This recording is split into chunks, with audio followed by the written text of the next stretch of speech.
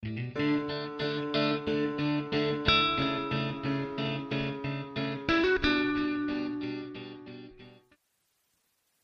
goal was to make it to home base. You remember that childhood game called tag? In tag, there was a designated person who was it. And if you weren't it, you didn't want to be it. And so you would run from the person who was it and try to make it to home base. And if you made it to home base, you were safe. You couldn't be it. You were safe from anyone trying to tag you. Well, we're going to talk about the Lord's heart this morning to provide a safe place. The Lord's heart to give us a home base, a place of protection, free from harm. And we'll see his heart clearly revealed in Joshua chapter 20. So turn there with me. Joshua chapter 20. We are continuing our study through this wonderful Old Testament book. Joshua chapter 20, we'll begin reading in verse 1. We are getting near the end. There are 24 chapters, so we are getting close to the end of this book. I originally planned to preach chapters 20 and 21 this morning, but as I studied this week, it was clear we wouldn't get past chapter 20. So Joshua chapter 20, verse 1. I want to ask you this morning, if you are physically able, to please stand with me in honor of the reading of God's Word, which is truth with no mixture of error. I'm grateful for the Bible this morning. How about you? Amen.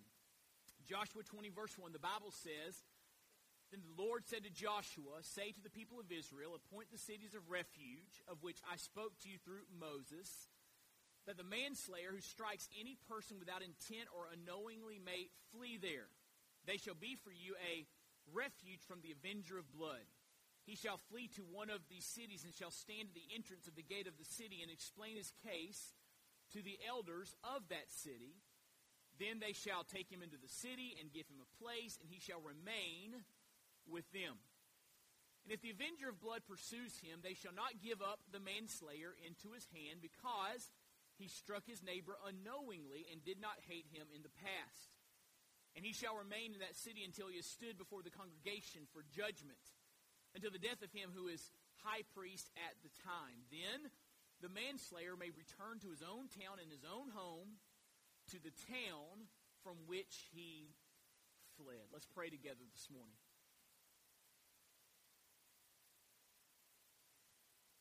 Father in heaven, we praise your great name. You are the reason that we are here. It's all about you. It's not about us. We want to see your name praised and honored and adored and exalted in our midst. And Lord, we come to this moment expectantly. As your word goes forth, will you accompany the preaching of your word by the power of your Spirit? That our eyes might be opened, that we would see and comprehend the truths of Scripture, and that we might have the wherewithal to respond to what you show us. Lord, I pray that you would change our lives today. Help us to see, Lord, that your heart is a heart of refuge. And we'll thank you and praise you for that grace. May Jesus be exalted in our midst. For it's in his name that we pray. Amen. Thank you. You can be seated. The book of Joshua divides into 4 sections, 4 headings, if you will. The first section is cross over into the land, where God tells his people Israel to cross the Jordan from the east into the west to take possession of the land that he was giving them. The second part is take the land. He wants his people to defeat the people living there, to drive them out so they could take possession of that land. The third section is divide up the land, where God wanted the land to be allotted to the different tribes of Israel. That's where we find ourselves this morning. And the fourth part of the book is serve the Lord in the land. Thrive in the land that I have given you, which we'll get to shortly. But this morning we are thinking about the division of the land. We've looked at how God allotted different portions of the promised land to the different tribes. And now there are a few things that the Lord wants to deal with before we get to the final challenge for the people of Israel at the end of this book. And chapter 20 is about the cities of refuge. What were the cities of refuge? Well, this was God's provision for people who unintentionally took someone's life through accident, through circumstances. Someone died. It was caused by a certain person, but they did not mean for it to happen. They were innocent of murder. They were innocent, and so the Lord made provision for them to be safe, because in this ancient culture, family honor would dictate if a loved one died, then the person who caused it should be put to death. You go and take your vengeance and ask questions later. So if someone in this culture caused someone else's death, they were in real danger from family members of the one who died. Remember, in this day and time, there was no police force, there were no district attorneys, there was no system like that in place.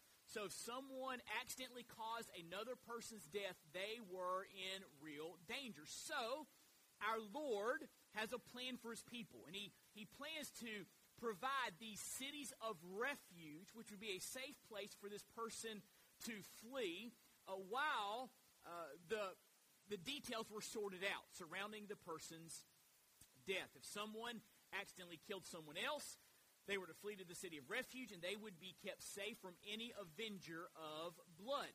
This would give them time to examine the person, to look at the circumstances, to determine if there was premeditation, if there were any motivations there that would move this death from being accidental to premeditated murder. And so if someone was innocent, they would go, and the details would be sorted out at this city of refuge. Now, these cities were very important. We know that because they're mentioned in Exodus, they're mentioned in Numbers, they're mentioned in Deuteronomy, they're mentioned in Joshua. So the Lord really emphasizes these cities of refuge. And these cities highlight God's provision of justice for his people. He wanted them to live in an orderly society. So he makes provision for those that caused someone's death accidentally, a provision for them to be safe from any type of avenger. But that's not all that's happening here. This is not just God ordering society. These cities of refuge say something about the heart of God. They communicate to his people and to us that God desires to provide refuge. He desires to provide safety. In fact, Francis Schaeffer, the great philosopher of the 20th century, wrote that the cities of refuge are a strong illustration of the work of Christ. God provides refuge for those that run to Jesus. And these cities of refuge reflect the fact that God loves to provide refuge and has provided safety in his Son, Jesus Christ. A.W. Pink, theologian of the early 20th century, writes this: "When we observe how closely and strikingly the various things said of the cities of refuge point to the Savior, we must conclude that they were divinely designed to foreshadow him." So Pink says these cities of refuge foreshadow Jesus and his work of redemption. And so we're reminded by these cities of refuge that God is a refuge-providing God. And God provides that refuge through his Son, Jesus Christ. As a matter of fact, in Psalm 2, verse 12, it says, "Kiss the Son, lest he be angry." In other words, pay homage to the Son. Recognize the authority of the Son. "Kiss the Son, lest he be angry, and you perish in the way, for his wrath is quickly kindled." In other words, you don't want to deal with the Son on the basis of his judgment, of his wrath. It goes on to say, "Blessed are all who take refuge in him." He provides refuge, if you will, flee to him. As these 6 cities were places that people could flee to for safety, we can flee, the Bible says, to Jesus for safety. It says over in Hebrews chapter 6, verses 18 and 19, that by 2 unchangeable things in which it is impossible for God to lie, we who have fled for refuge might have strong encouragement to hold fast to the hope set before us. We have this as a sure and steadfast anchor of the soul. So it says those that have believed in Jesus Christ, placed their faith in him as their Lord and Savior, are those who have fled to him as their refuge. And so, Joshua 20, God provides cities of refuge. In his Son Jesus, God provides refuge. He is a God who has a heart to make that provision for people. So back in Joshua 20, what I want to do is I want to point out some similarities between the cities of refuge and the person and work of Jesus Christ.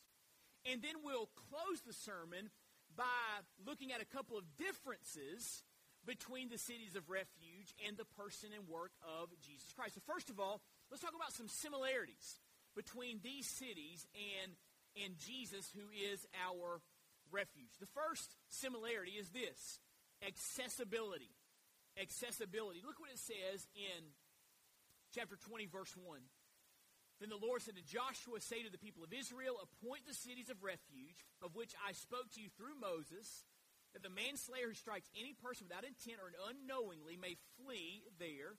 They shall be for you a refuge from the avenger of blood. He shall flee to one of these cities. There were 6 of them. And shall stand at the entrance of the gate of that city and explain his case to the elders of that city. So where were the cities? We'll look in verse 7. So they set apart Kadesh in Galilee in the hill country of Naphtali, and Shechem in the hill country of Ephraim, and Kiriath Arba, that is Hebron, in the hill country of Judah. And beyond the Jordan, east of Jericho, they appointed Bezir in the wilderness on the tableland from the tribe of Reuben, and Ramoth in Gilead from the tribe of Gad, and Golan in Bashan from the tribe of Manasseh. These were the cities designated for all the people of Israel and for the strangers sojourning among them, that anyone who killed a person without intent could flee there. So there were 6 cities that were designated as cities of refuge. If you notice on the map, these 6 cities are evenly distributed throughout the nation of Israel. There are 3 cities on the west side of the Jordan River. There are 3 cities among the tribes on the east side of the Jordan River.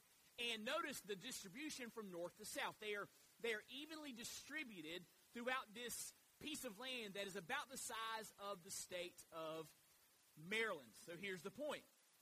Anywhere you were, if you needed a city of refuge, there was one close. There was one accessible. You could get to that city if you needed to get to that city. And so, if someone needed a refuge, they were not very far away.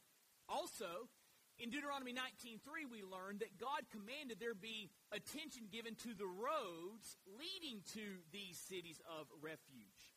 Non-biblical sources record that these roads were carefully marked.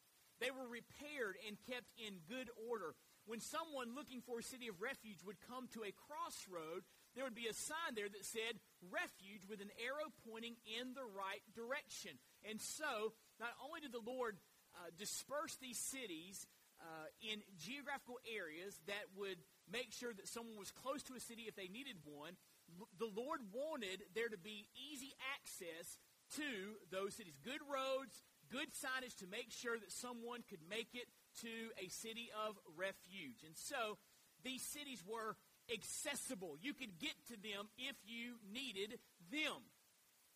So, what in the world does that have to do with Jesus Christ?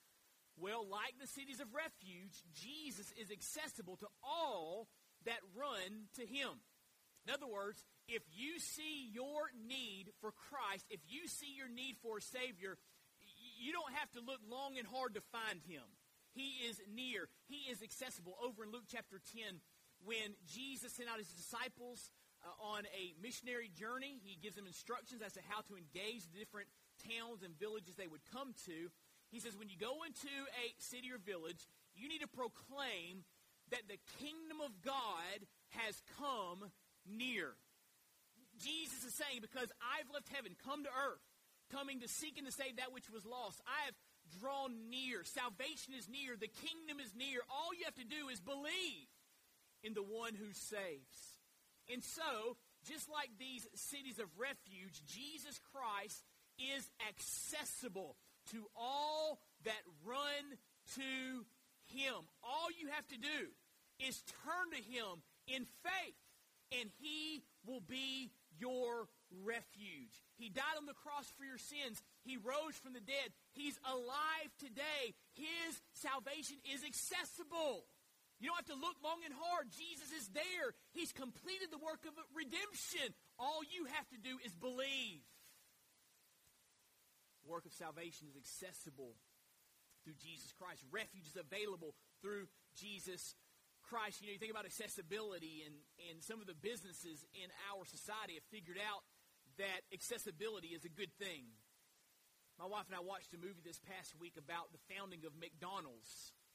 It was interesting, and there was a certain gentleman that figured out that if you franchise the product that he learned about from two brothers, that you could have great success if you made that great product accessible to many types of people. Now, according to the movie, there's some shenanigans and all that, but this man, Ray Kroc, understood that if you made these locations accessible, people would take advantage of them.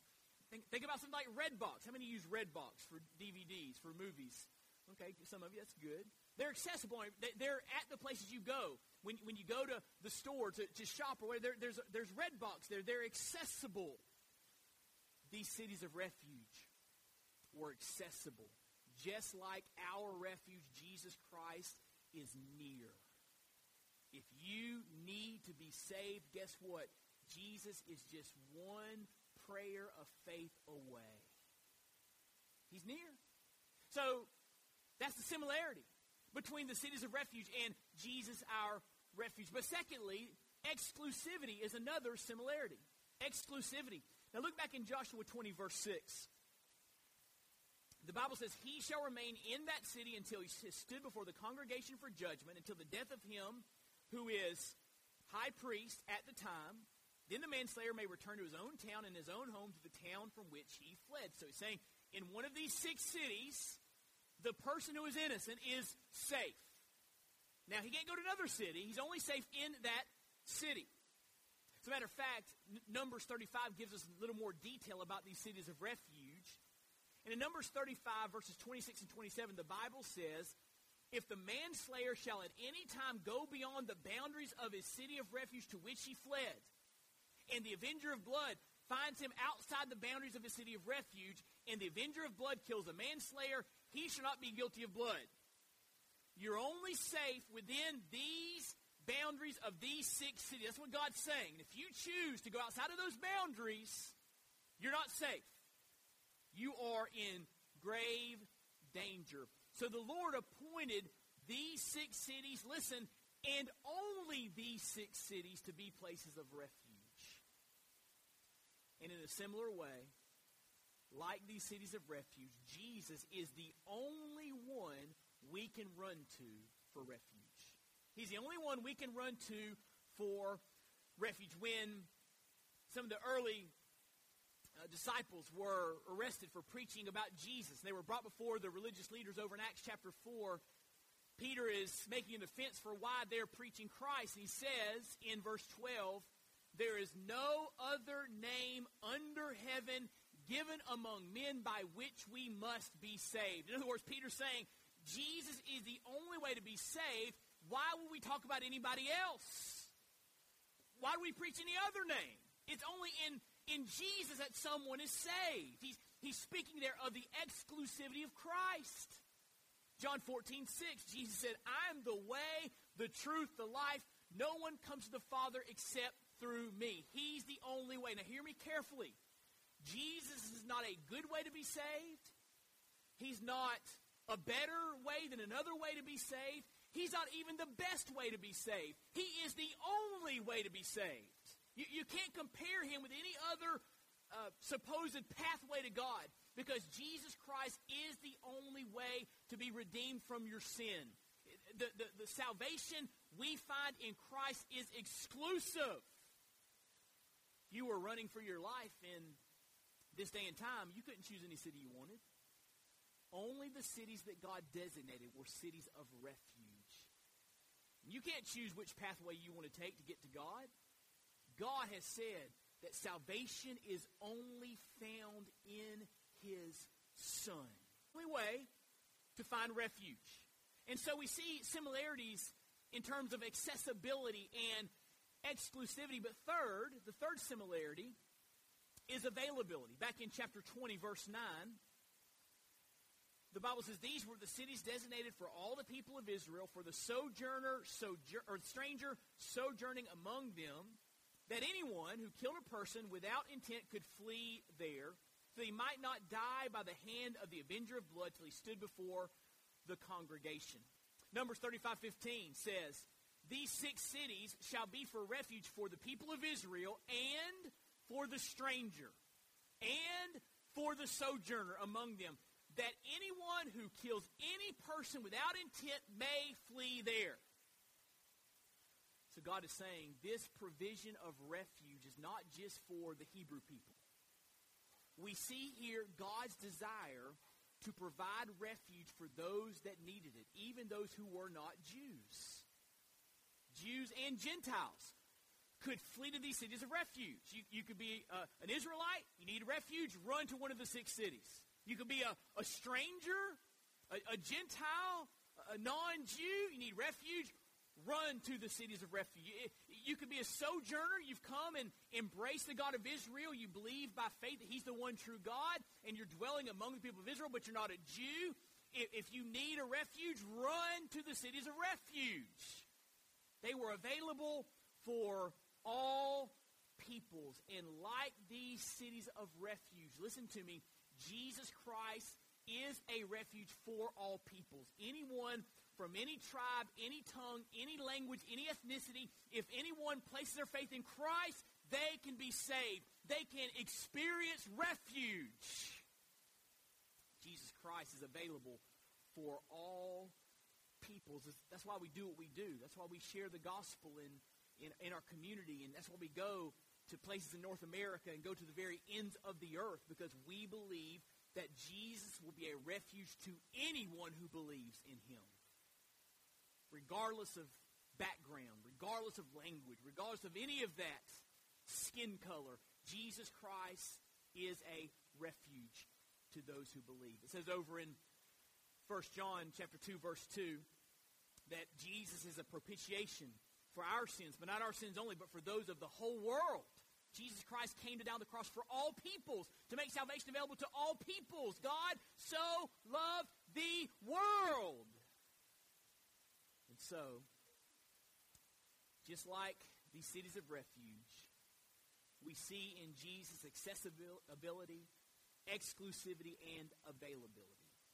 But there are a couple of key differences between the cities of refuge and Jesus, our refuge. Difference number 1.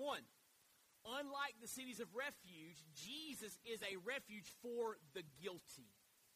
For the guilty. Turn to Numbers 35. I want you to see some detail given here about who could go to the cities of refuge and who could not. Numbers 35, verse 16.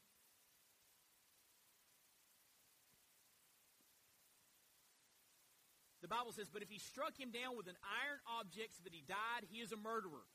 The murderer shall be put to death. If he struck him down with a stone tool that could cause death and he died, he is a murderer. The murderer shall be put to death. Or if he struck him down with a wooden tool that could cause death and he died, he is a murderer. The murderer shall be put to death. The avenger of blood shall himself put the murderer to death when he meets him, for he shall put him to death. And if he pushed him out of hatred or hurled something at him, lying in wait so that he died, or an enmity struck him down with his hand so that he died, that he struck the blow, he who struck the blow shall be put to death. He is a murderer. The avenger of blood shall put the murderer to death when he meets him. So here's what the Lord is saying. These cities of refuge aren't just for anybody. If there was premeditation involved, if there was motive or hatred involved, and you took a piece of wood or stone and you caused someone to die, you deserve death. That's what the Lord says here. That's how the Lord organized the nation of Israel, on this basis of justice and law. So who could go to the city of refuge? Well, look what it says in the next verse. If he pushed him suddenly without enmity, or hurled anything on him without lying in wait, or used a stone that could cause death, and without seeing him dropped it on him so that he died, though he was not his enemy and did not seek his harm, the congregation shall judge between the manslayer and the avenger of blood in accordance with these rules. And the congregation shall rescue the manslayer from the hand of the avenger of blood, and the congregation shall restore him to a city of refuge to which he has fled. He shall live in it until the death of the high priest who is anointed with the holy oils. Here's what the Lord's saying. If you cause someone's death unintentionally, without malice, you're innocent. And this city of refuge is a place for you to be protected from the wrath of a friend or family member. The cities of refuge were for innocent folks. You know, and it's still true in this day and time that through negligence, through an accident, you can cause someone else's death, right? Maybe back in this day and time, you'd be in some sort of construction, building something. You drop a stone or some implement, and it hits someone in the head, and they die. You didn't mean that person die. You're innocent. And so you would, in that case, flee to a city of refuge. If you were guilty of murder, the Lord said you deserve to be put to death. So the cities of refuge were for innocent folks. But guess what? Jesus, the refuge, he is a refuge for guilty folks. Which is good news, because this morning you're listening to a guilty folk. I don't know about you, but there's some things that God's told me to do through the years I've not done. And there's some things God's told me not to do that I have done. I'm guilty of sins of omission and commission. How about you? Am I the only one in here that has disobeyed God and fallen short of his glory? I know I'm not, because the Bible says there is none righteous, no, not one. We have all rebelled against a holy God. We are all sinners. And here's the reality. Because of our sin against God, we deserve God's wrath. Romans 6:23 says the wages of sin is death. Death there speaks of the physical death that entered the world through Adam and Eve that we all must face. But it also speaks of the second death. Revelation says the second death is eternal separation from God in that awful place called hell, a place of conscious torment where we live under the unrelenting wrath of God that our sin deserves. Our sin deserves God's wrath. Our sin deserves hell. We are guilty. But here's the good news. Jesus saves us from God's wrath because he took God's wrath in our place. 1 John 2:2, Romans 3. He is the propitiation for our sins. That word propitiation means that he took the wrath of God that you and I deserve. He absorbed the wrath of God for us. He took our punishment on the cross. So if we embrace him as our Lord and Savior, his blood washes our sins away. And the wrath we deserve has been taken care of by Christ, so we never have to face God's wrath. Jesus is our refuge. We are safe in him from the wrath of God. That's good news, isn't it? You know, if we said only the innocent get to heaven, we'd all be in trouble, wouldn't we? No such thing as an innocent person. We've all rebelled against a holy God. We all deserve his wrath. And the only place to be safe from God's wrath is in Christ. He saves us, 1 Thessalonians, from the wrath to come.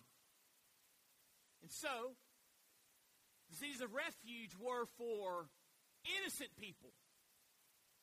Jesus is a refuge for guilty people. And that's really good news. But there's one other difference I want you to see between these cities and Jesus. Unlike the cities of refuge, in Christ we are eternally secure. Now, turn back with me to Joshua 20. Joshua 20, verse 6. I want you to see this verse. You may have seen it when we read through it at the beginning of the sermon. But I want you to just highlight this verse in your own heart and mind.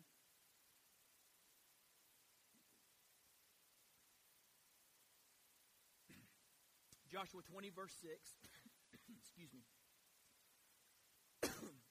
The Bible says, he shall remain in that city, the innocent person, shall remain in that city until he has stood before the congregation for judgment, until the death of him who is high priest at the time. Then the manslayer may return to his own town and his own home, to the town from which he fled. So, if an innocent person ran to the city of refuge, and they were found to be innocent, they were in that city and protected from any avenger of blood, and that arrangement of protection lasted until the high priest who had ultimate jurisdiction died. So what happened next? Well, the Bible says that the person in the city of refuge could return home. Now the question is this: was that person still in danger? We don't know. The Bible doesn't say why this provision is in place. Maybe sufficient time has passed, and anyone that has vengeance on their mind, maybe that's died away, or maybe they accept that when the high priest died, the case is closed now. I cannot take my vengeance on that person. We don't know exactly how others, especially the avengers, would interpret the high priest dying. But the arrangement was in place. The city was a place of safety until the high priest died, and then they would leave. I wonder if some folks left looking over their shoulder. I wonder if they left thinking, now that I'm not in the city of refuge, an avenger will see their opportunity and take my life. And surely they were a little bit disconcerted leaving that place of safety. Maybe, we don't know, but maybe some of these innocent folks had to go back to another city or to that same city and get a new arrangement under a new high priest to find protection from someone that wanted to take their life. The Bible says this arrangement was in place until the high priest died. But it's different when you flee to Jesus. Unlike these cities of refuge, in Christ we are eternally secure. It's not a temporary arrangement. It is a forever arrangement. Listen what it says in Hebrews chapter 7, verses 23 through 25. The former priests were many in number because they were prevented by death from continuing in office. In other words, you needed to have a lot of priests because they just kept on dying. So if someone died, you had to have another priest. It goes on to say in Hebrews, but he, Jesus, holds his priesthood permanently because he continues forever. You know, Jesus came to this earth. He died on the cross for our sin. He was buried. And early on the third day, he rose from the grave, right? So because he's defeated death, he's going to be around forever. He holds his office as high priest permanently because he will never taste death again. It says in Revelation chapter 1, verse 10, that he has defeated death and is alive forevermore. Hebrews goes on to say, he holds his priesthood permanently because he continues forever. Consequently, verse 25, he is able to save to the uttermost those who draw near to God through him, since he always lives to make intercession for them. When you embrace Jesus Christ as your personal Lord and Savior, when you come into a relationship with him, he is your high priest. And for you to lose your salvation in Christ, he would have to stop being high priest. And this verse says that'll never happen. His shed blood will forever be applied to your life. His intercession will continue for you forever and ever and ever. He stands as the one who has forgiven you. You are redeemed. You are in his hand, and you will never lose that position of being in Christ. The innocent person in the city of refuge would think, oh man, the high priest is getting old. If he dies, what's going to happen next? We never have to worry what's going to happen next. If you are in Christ, you are forever in Christ. We never have to worry about our salvation being a temporary arrangement. I was saved when I was 9 years old. And that salvation that started at 9 will continue on forever and ever and ever.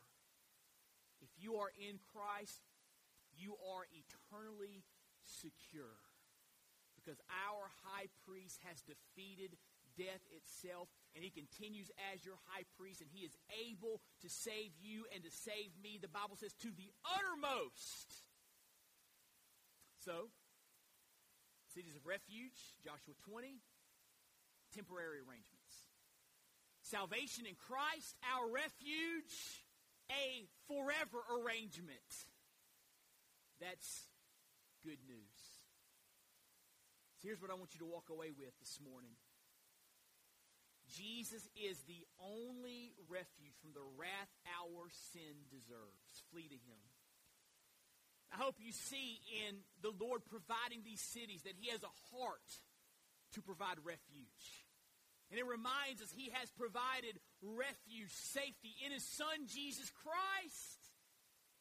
And Jesus is the only way to be safe from God's wrath. Flee to him. Which leads to this question. I want you to just come in real close for a moment. Have you fled to Christ? Now notice, I didn't ask you if you're a part of a certain denomination, or if you're a member of a church, or you've gone through some sort of confirmation classes.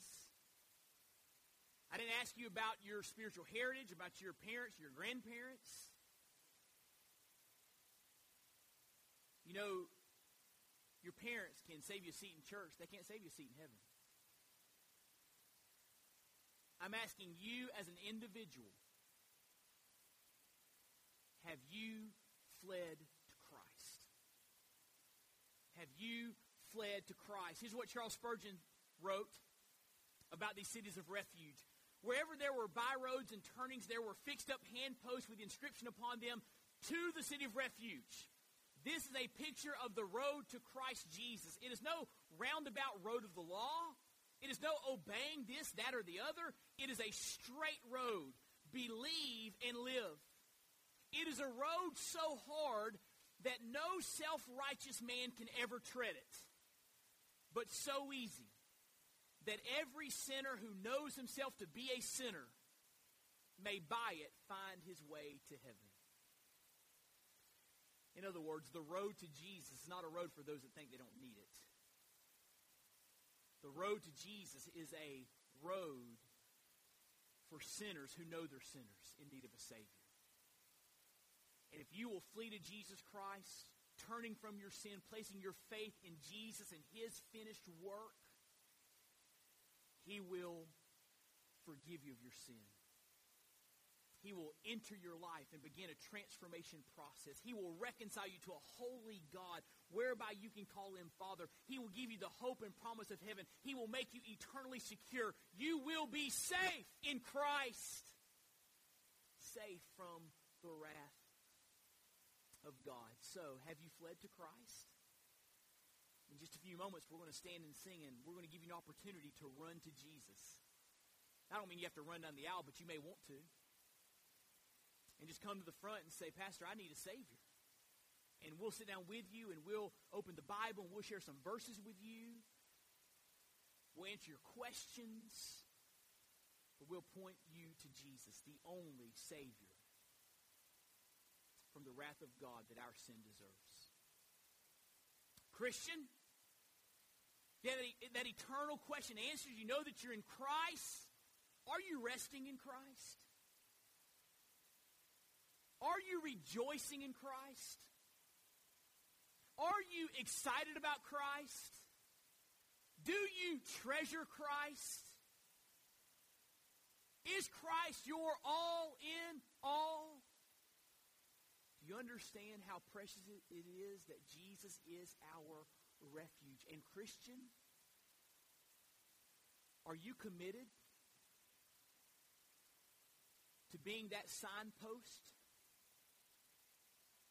As someone was fleeing to a city of refuge, there would be signs. Refuge, this direction.